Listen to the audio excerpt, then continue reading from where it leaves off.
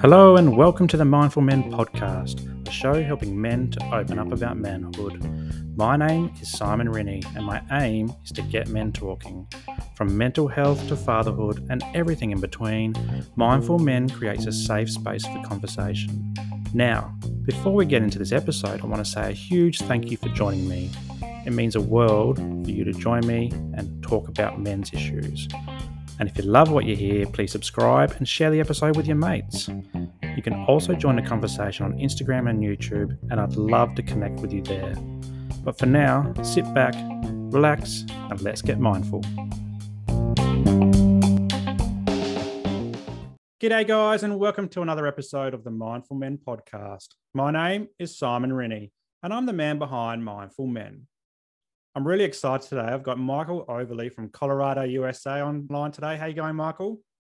Oh, I'm going good. How are you? I'm very well, thank you.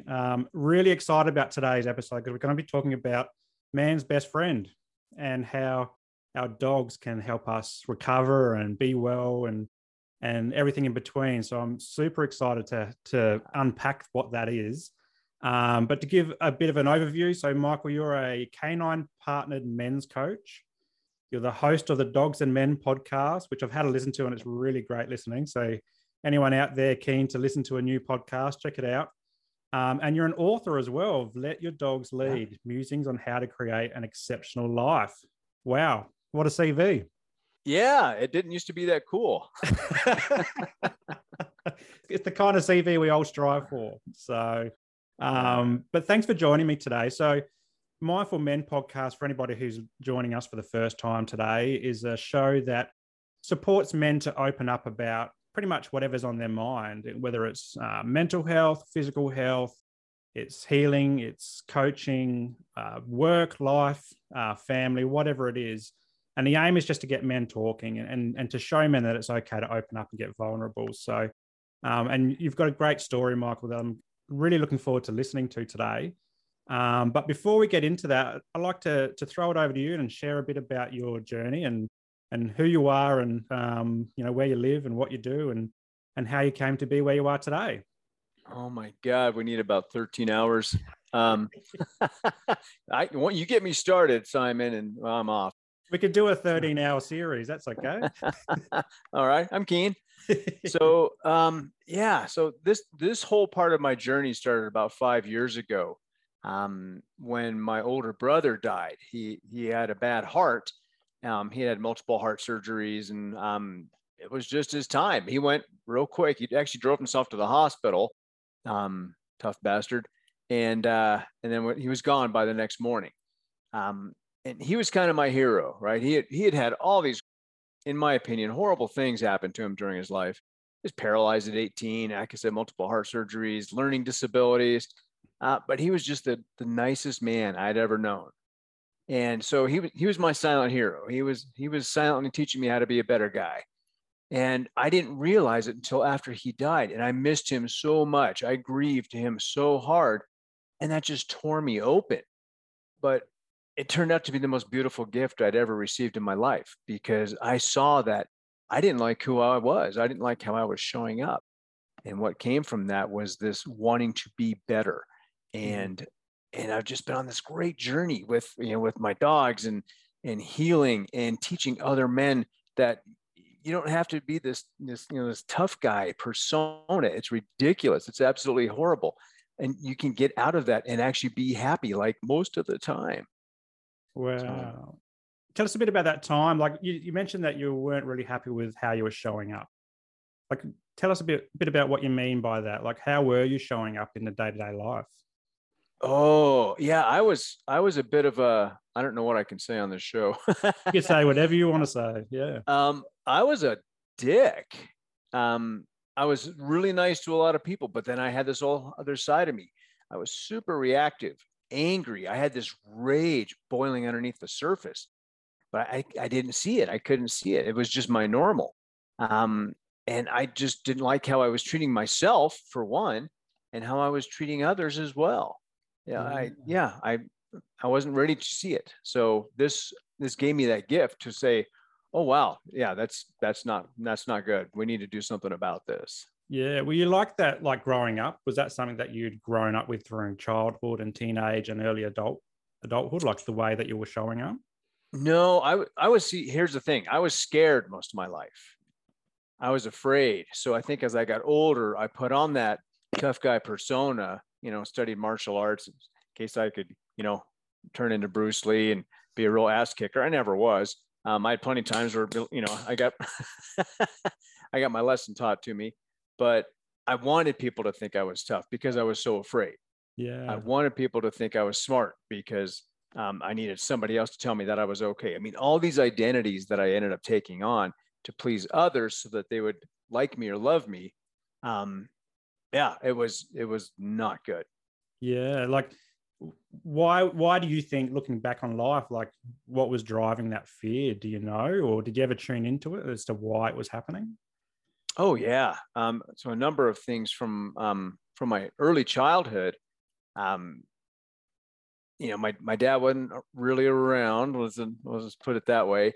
My mom was a very fearful woman at the time, and she had my sick older brother. They had a child that they lost between my brother and I, so Mhm. she was just really afraid most of the time, and she kind of passed that on to us.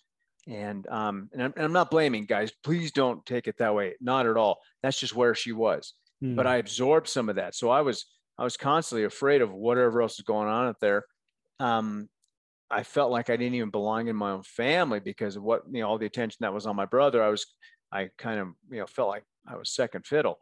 And that just, you know, rolled on and turned into something that I didn't even realize was happening.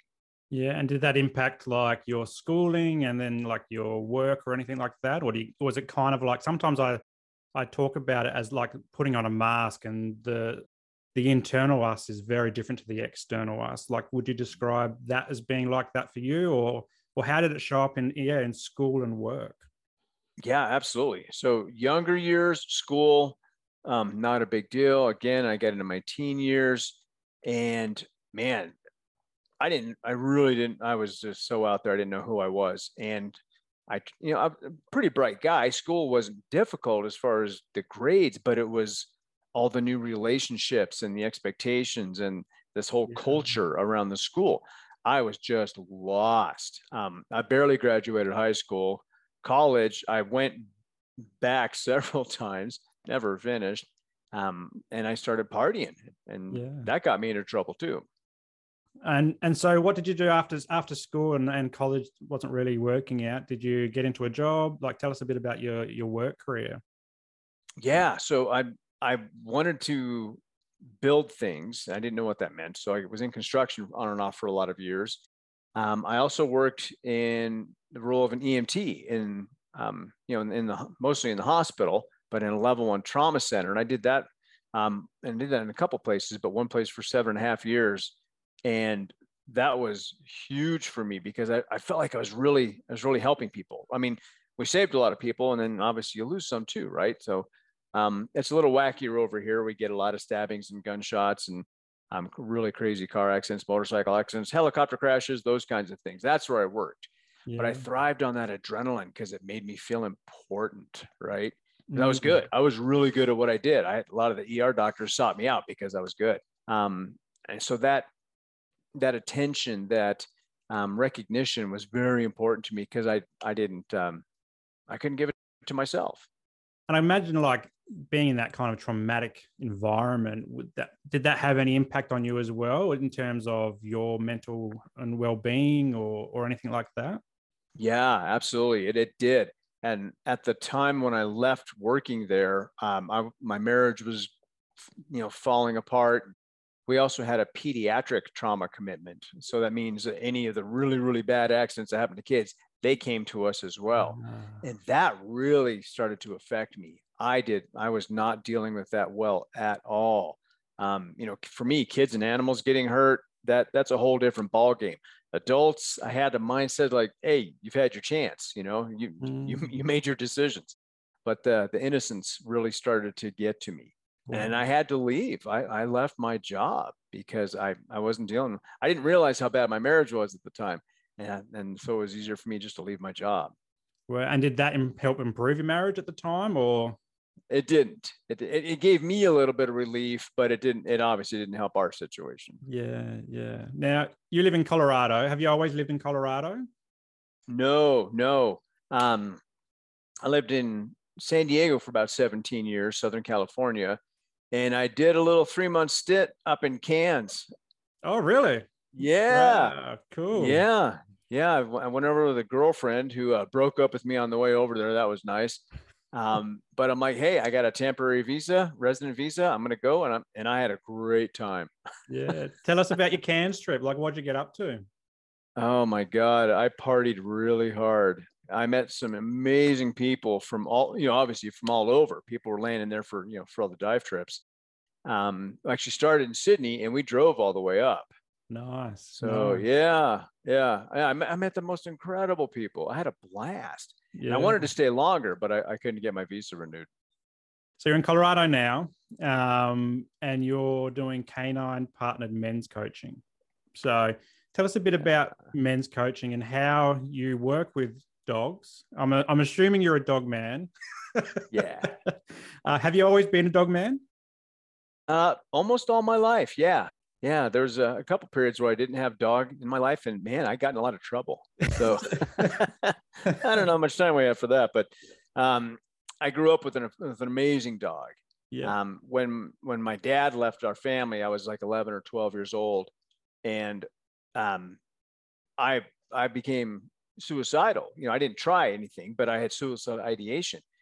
And if it wasn't for that dog, his name was Sage. Wasn't for that damn dog, I wouldn't be here. He was so good at reading my energy and knew what to give me and when. He was fantastic. Yeah. And So that was the premise for this whole thing. I'd forgotten a lot of it until after my brother died. And I yeah. started realizing all the gifts I'd been getting from all these dogs. Wow. And did you have other dogs along the way, or how many have you got now? I just have one.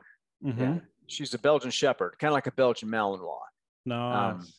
Yeah. How, Oh, she's a pistol, man. how old is she? She's about 3. 3. Oh, so still a pup. Yeah. Oh my God. She outsmarts me all the time. She's fantastic. And what about over the journey? Have you had like lots of dogs in your life? I've had 3 other dogs along the way. And the dog I had before her he was really the catalyst for the work I do. His name was Darby. He's actually he's in a picture on the back of my book. That dog, what he gave me while I was grieving my brother's death, and what I noticed that he gave to other people, just blew me out of the water. Absolutely blew me out of the water. I couldn't see all that was available, or what we were receiving from these animals until that time. So I want to talk a bit about your brother passed away, and I'm sorry to hear that. It obviously sounds like a really good role model in your life. And you weren't really happy with how you're showing up. So what was it about this point in time that made you think, I've got to do something about this? So I saw what my dog was doing, right? And I realized what he was actually giving me. And I thought, why did I not see this before? People have to know about these things. They have to, open their eyes and open their awareness and get to understand what's actually available to them. So I tried like 3 other different dog businesses. Because I thought, well, at first I wanted to focus on the dogs because I thought that was my way. And I realized later that no, the dogs, they're going to be fine. We need help, right? The humans need help, and more so guys. And I really realized, oh my gosh, one of my best friends, his name is Mike also. He's this super beautiful guy. He's this beautiful man. He's 6'6". He's a giant guy, but he's got all this anger and rage trapped inside, right? Now I can see it. I can spot it from a mile away. And I wanted to help him. And so I created all this stuff, and he may or not, never get to that point, which is fine. But I had him in mind. I wrote my book like to him, right? I had him in mind when I wrote the book. There's just so much, and I wanted to give back to everybody. I realized that everybody in my life was teaching me a lesson, Maybe I wasn't able to see it at the time, but I could see, oh man, I really needed to learn that. And I did the same thing over and over and over and over. Why is this happening to me? Well, because I wasn't learning my lessons. So how did you identify? So you said Darby was really pivotal in that moment of your grieving process. Mm-hmm. At what point did you identify that he was really helping you to heal as opposed to just being, your best mate? Almost immediately. Almost immediately. So at one point I was laying back in this chair, and I was like physically in pain, and I was just crying my eyes out. I was bawling. And I realized it wasn't just my brother's death. It was all these things that were trying to come out, but I'd kept that lid on them. I kept that safe locked up. And I had this period where I stopped, and he just crawled up and laid on my chest. And I felt something I can't even describe. It was, I know it was energy, but it was love and energy and compassion. And I was like, oh my God, why couldn't I get this before? I wasn't able to allow it in. And I thought, okay, this is amazing. And then I witnessed him and how he worked with other people, my neighbors, my mom. Blew my doors off. So it really sounds like a pivotal moment where two dots connected. Essentially, you're going through this grieving process and this moment with Darby, and then what you're starting to see outside. Sometimes it takes a grieving process to actually tune into that type of stuff as well. And it sounds wonderful. So why men? Why your friend in particular? Were you focused on that? Like, tell us a bit about men's culture in your circles and why you think it's important to focus on men. Because we don't ask for help. We may be absolutely miserable. We may drink our lives away. We don't have the ability to ask for help. It's buried in there somewhere, but we've tough guyed it away. We've drank it away. We've sexed it away. We've done all these other things so that we wouldn't have to show any vulnerability. I'm not sure what it's like down there, but here the society tells us, boys don't cry. Mm-hmm. Don't ever let them see you hurt. If you get hurt, get up off the ground because you're going to get hurt worse. All these things about man up and being tougher and eat a steak because you're a man. We get these crazy messages that are absolutely detrimental to our mental health. So men need more help, and typically they're not willing to ask for it. So I decided to put myself out there, be super vulnerable, share stuff that I never thought I would. And let guys know, hey, it's okay. You don't have to flip 180, but if you do one little thing, try it and go, oh, that wasn't that bad. My mates aren't picking on me. It's okay. It just starts with this one little thing, but we have to have permission. So what I wanted to do, the book I wrote is an invitation to start to look at things a different way, right? It doesn't mean you have to act like I do. You don't have to, behave the same way I do and share as much stuff as I do. But just know that you can do this one little thing and completely change your life forever.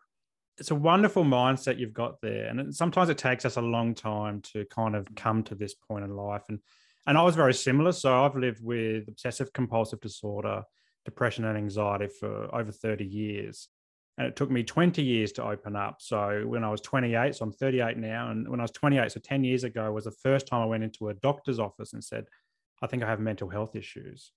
It wasn't until my wife basically said, you need to go get help because you're hurting yourself and you're hurting our relationship, that I actually did that. And it was the first time I opened up. And from there, it's been a gradual process.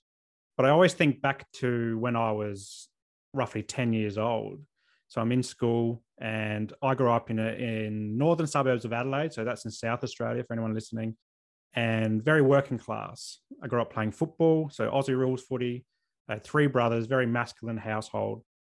And we grew up with that same mantra: boys don't cry, boys don't show emotions, boys don't talk about things that are hurting them or anything like that. It's kind of like you said, suck it up, man up. I always hear the one, drink some concrete, so to toughen up as well.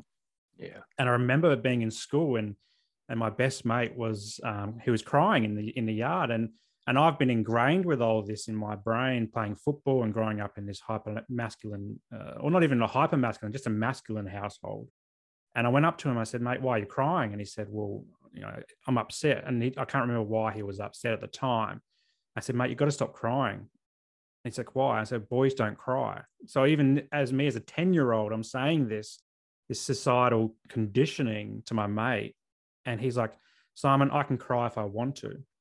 It's taken me, a good 20 odd years later to really reflect on that moment. But in that moment, he planted a seed in me that told me that everything I'd been learning as a kid and growing up, and it still kept going. That learning process still kept going into my mid-20s, but he ingrained in me that moment that boys can cry, boys can talk, boys can be emotional, and it's okay to do those types of things. So it's not until I've gotten to 30, mid-30s, and I'm opening up already through the Mindful Men podcast and my Instagram and so forth, that you start to reflect on these things. And it can take 30 years to reflect on these things as well, and then put those dots together. So I think I love how you put it, and love what you're doing, and flying the flag for men to be okay to not be okay. So I commend you for it from a brother across the blue. Well done for that kind of work, mate. Cheers. Now, I want to talk about your book, actually. Tell us how the book's been going. How long did it take to write? What was some of the hurdles that you came across in putting it together? Or was it pretty easy to put together? Yes and no. So I'd never written a book before. So I started writing it. I read a book on how to write a book, and studied what other people had done. And I was writing this thing, and it just felt, it wasn't me at all. And then there's a coach. He's a famous coach over here that I follow, and he can make a point out of one paragraph, right? So a whole chapter can be one paragraph. And I thought, okay, that's powerful. That's badass. So that's kind of the style I wrote it in. So sometimes it's a paragraph, sometimes it's 4 or 5 pages. But it's just enough to have you go, huh? I wonder if, no kidding. Really? That's all I want, right? And then the rest is up to you. So it's creating curiosity, realizing that something else is possible. So I'd been big into journaling, right? Years ago, I'd been like, only fairies will journaling. And I realized, no, this helps. I can actually write stuff down and go, oh man, I didn't know that I was still holding on to that, or that was still bothering me. And so I had like a number of leather journals. And one day I was like, starting the book over, and I was kind of upset about it. And then I just kind of looked over and I went, oh shit, there's my book.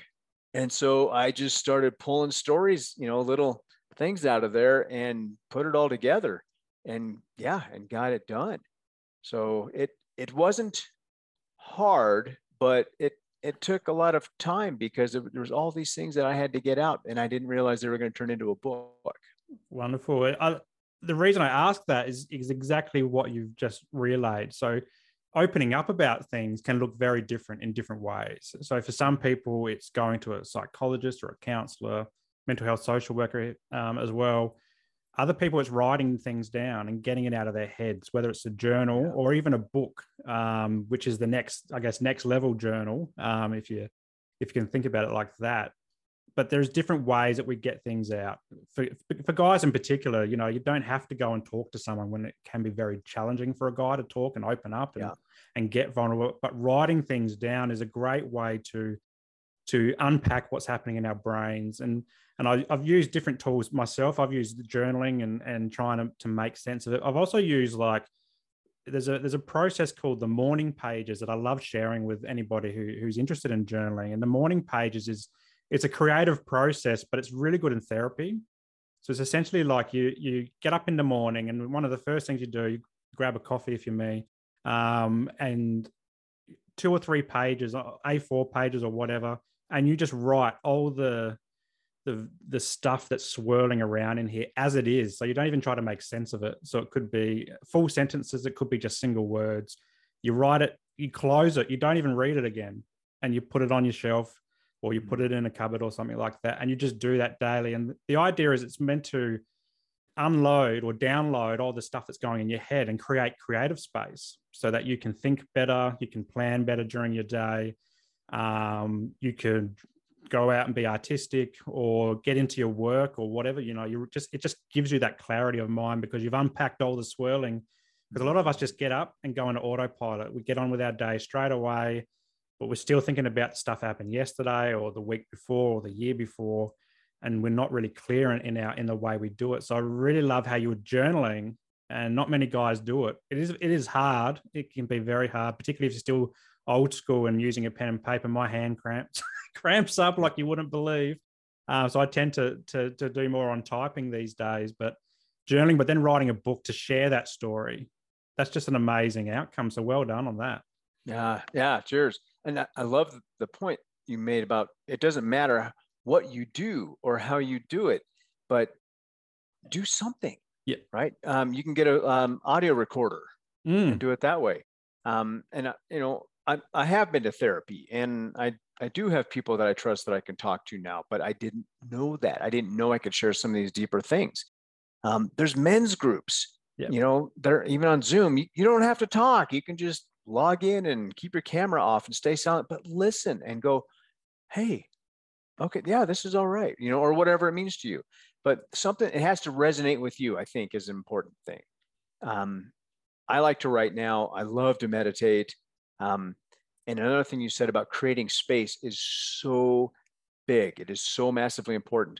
I get up at 3:30 in the morning. I do that because I am creating something for myself where I can read, I can listen to a podcast like yours. I can, listen to an audiobook, whatever it is, but I create that time for myself.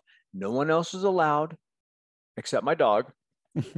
And, I'm not checking emails. I'm not doing any work stuff. I'm not doing any of those other things. That's my time. And I'm creating space for me.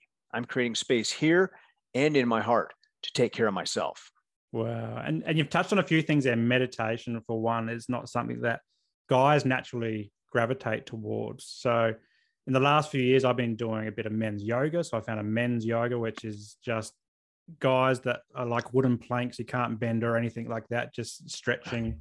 I've done breath work recently, which was an amazing experience. It took me a couple of weeks to get really vulnerable and just let it happen, but it was an amazing release as well. But you touched on counseling, or therapy is another process, but writing as well. So there's just so many different ways that we can do self-care.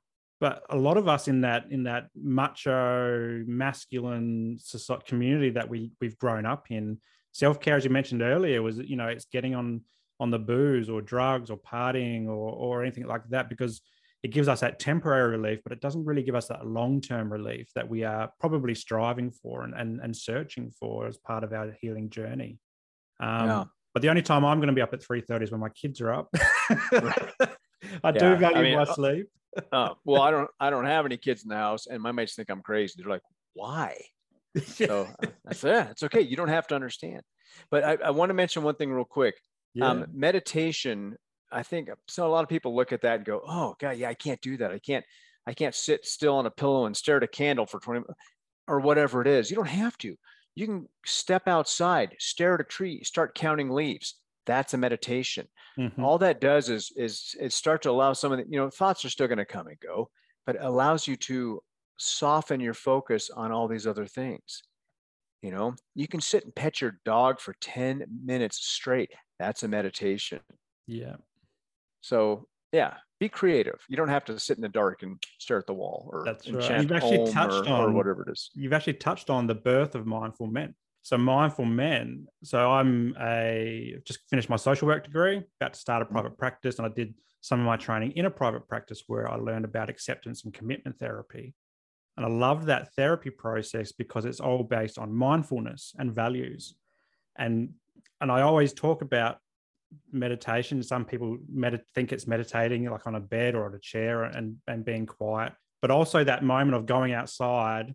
Even I go for a walk, and if I'm not feeling like I'm present, like my mind's going in a million different ways, I'll often just brush past my hand on a tree or something like that, or grab some leaves and crunch them in my hand as meditation on the move type thing and mindfulness on the move. And that helps to ground me back in the present because, and when I'm grounded in the present, I'm more focused on my kids and my wife and my dog. I've got a little cavoodle, and myself as well. I'm not thinking about all the what ifs and what should have beens. I'm just thinking about the here and now, because that's the only point in time that we can have any control over, or not even control, just any sitting with and feeling with and being with in that particular moment. So I love that. And you touched on mindful men to its very core. So thank you.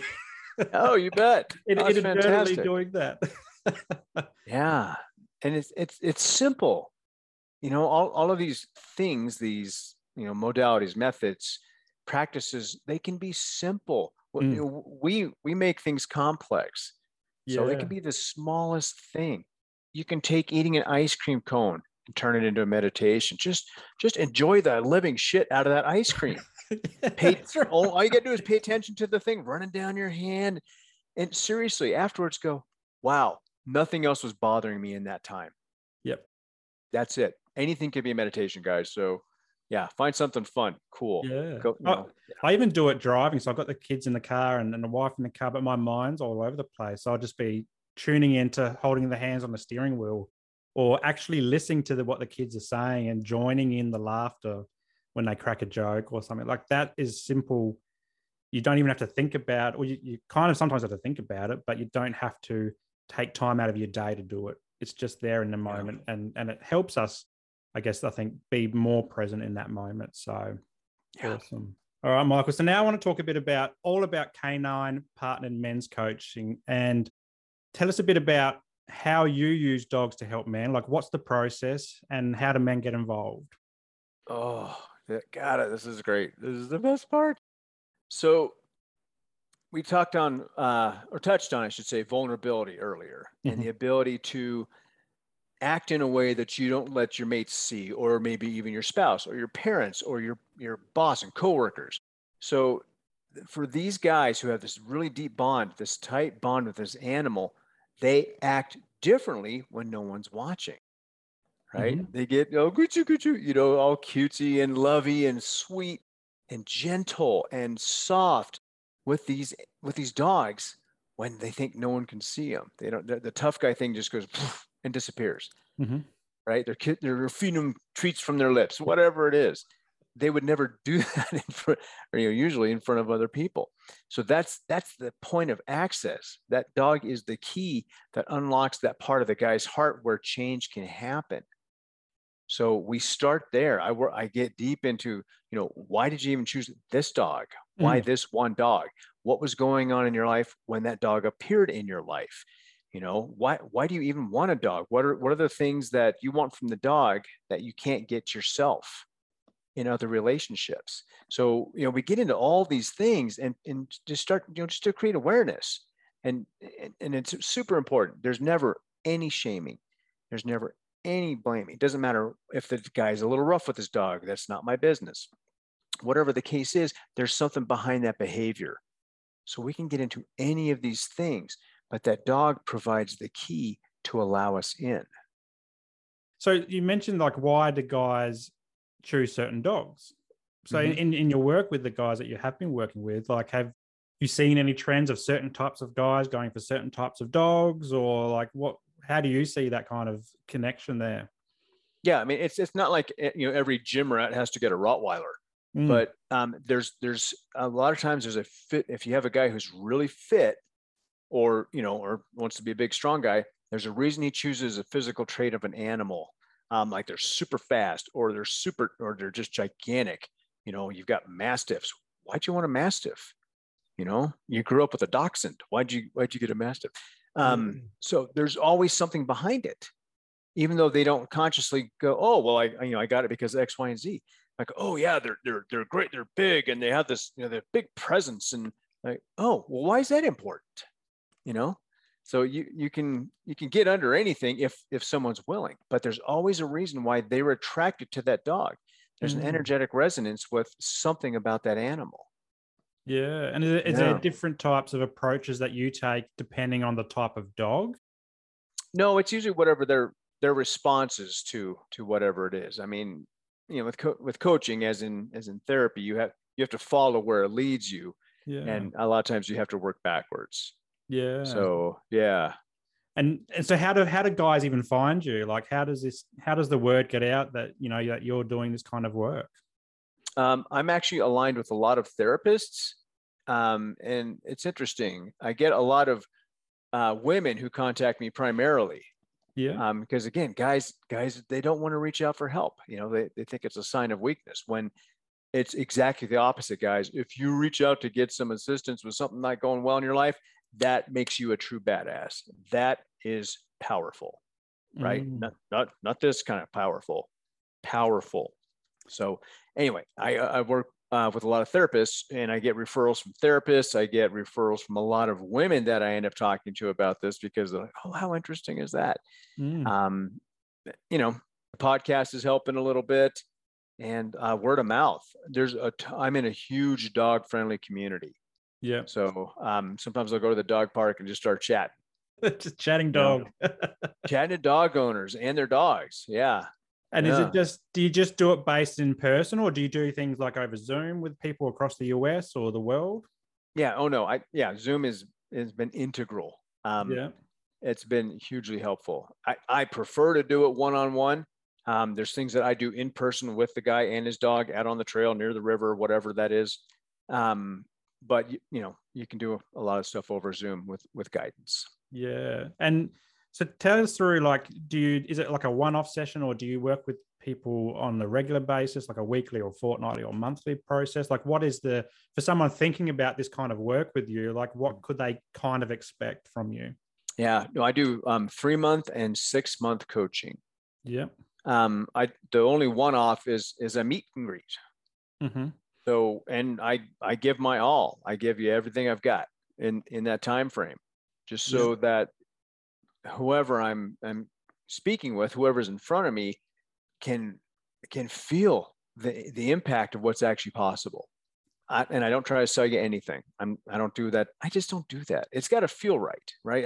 I've said it before, resonance. I am so big into that. If you don't feel something, if you're just left brained, well, see, that's how much does that come out to per week? And if you're working for a return on investment, then I'm not the right guy for you. But if you feel like, holy crap, I had no idea. Yeah.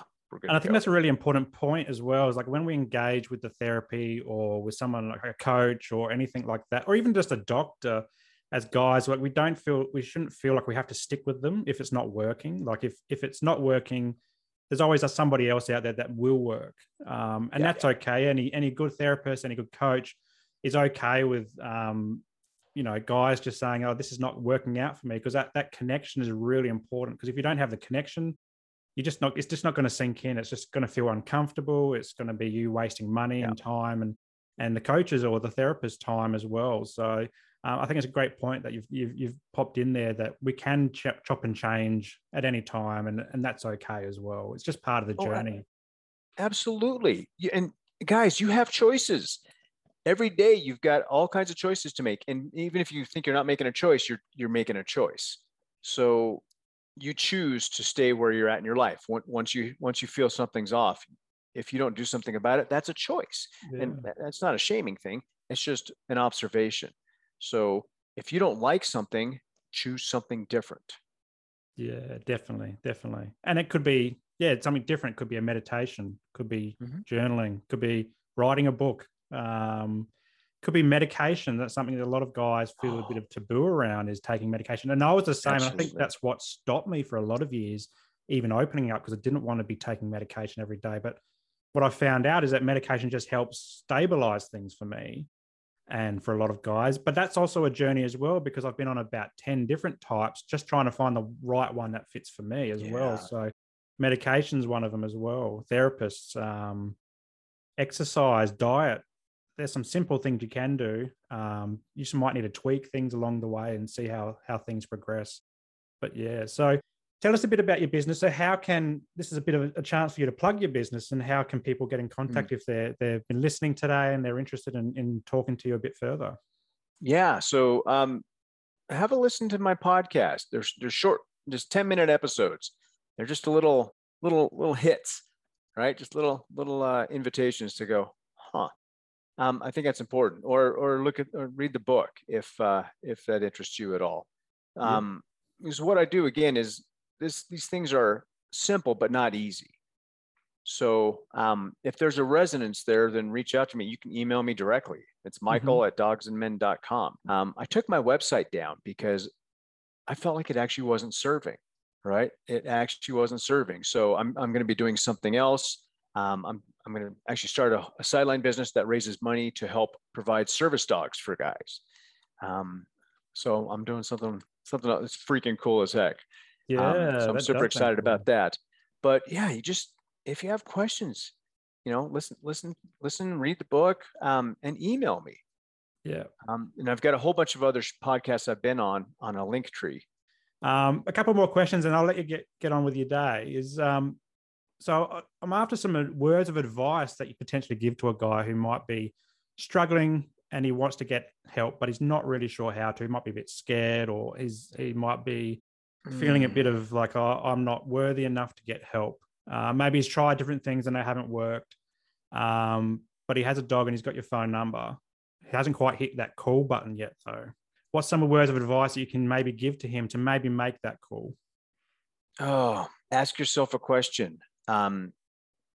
If I still felt like this a year from now, what would have made it worth it for me to pick up the phone or send an email? That's a great one. That's just not to me. That's to anyone who, if there's any, wow, I wonder if, it doesn't matter who that's with, then that's the direction to start. That's right. Yeah. And yeah. I guess the worst that can happen is you get a no, I can't help you at the moment, or it's not a great fit. That's the worst, and you haven't gone backwards. You've just still at the same space. Yeah. But the good thing that can happen is you could just have this amazing relationship or connection and journey that goes a long way to healing. Yeah, it's that first step, right? There's a visual that I love. And I don't know who the artist was, but it's two ladders standing side by side, and one has these ladder rungs that are like 10 feet apart, and the guy's just standing there going, "Are you freaking kidding me?" And then the other one, the rungs are a foot apart. So just take one little step, because you are worth it. Whoever is hearing this, you're worth it, and you're loved, and you're actually safe, and people care about you, even if you can't see it or feel it right now. Hell, call me. I'll tell you how much I love you.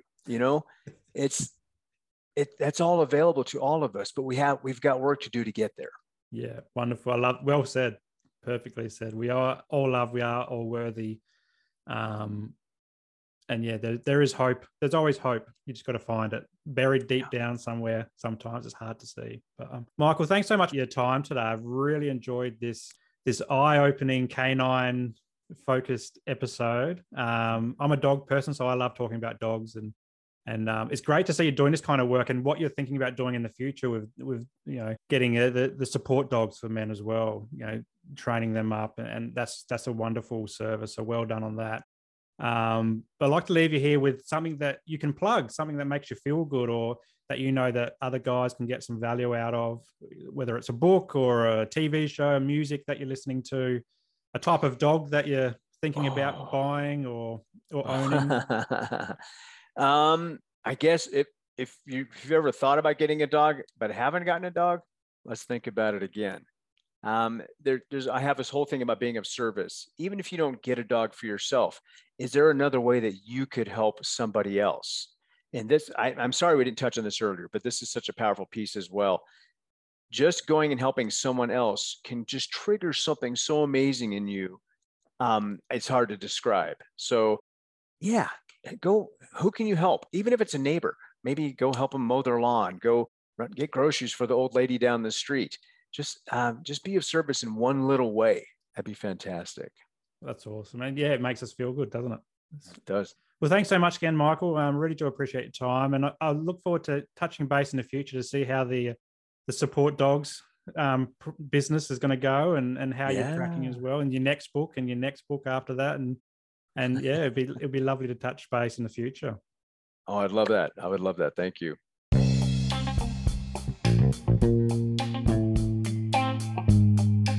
Well, that's a wrap for today's episode, and I hope you got some value from it. If anything triggered your mental health today, please reach out to your support networks. Also, if you loved what you heard, be sure to subscribe to the show and share it with your mates. For more from Mindful Men, you can check us out on Instagram and YouTube, and I'll throw the links to these pages in the show notes below. But until next time, stay mindful.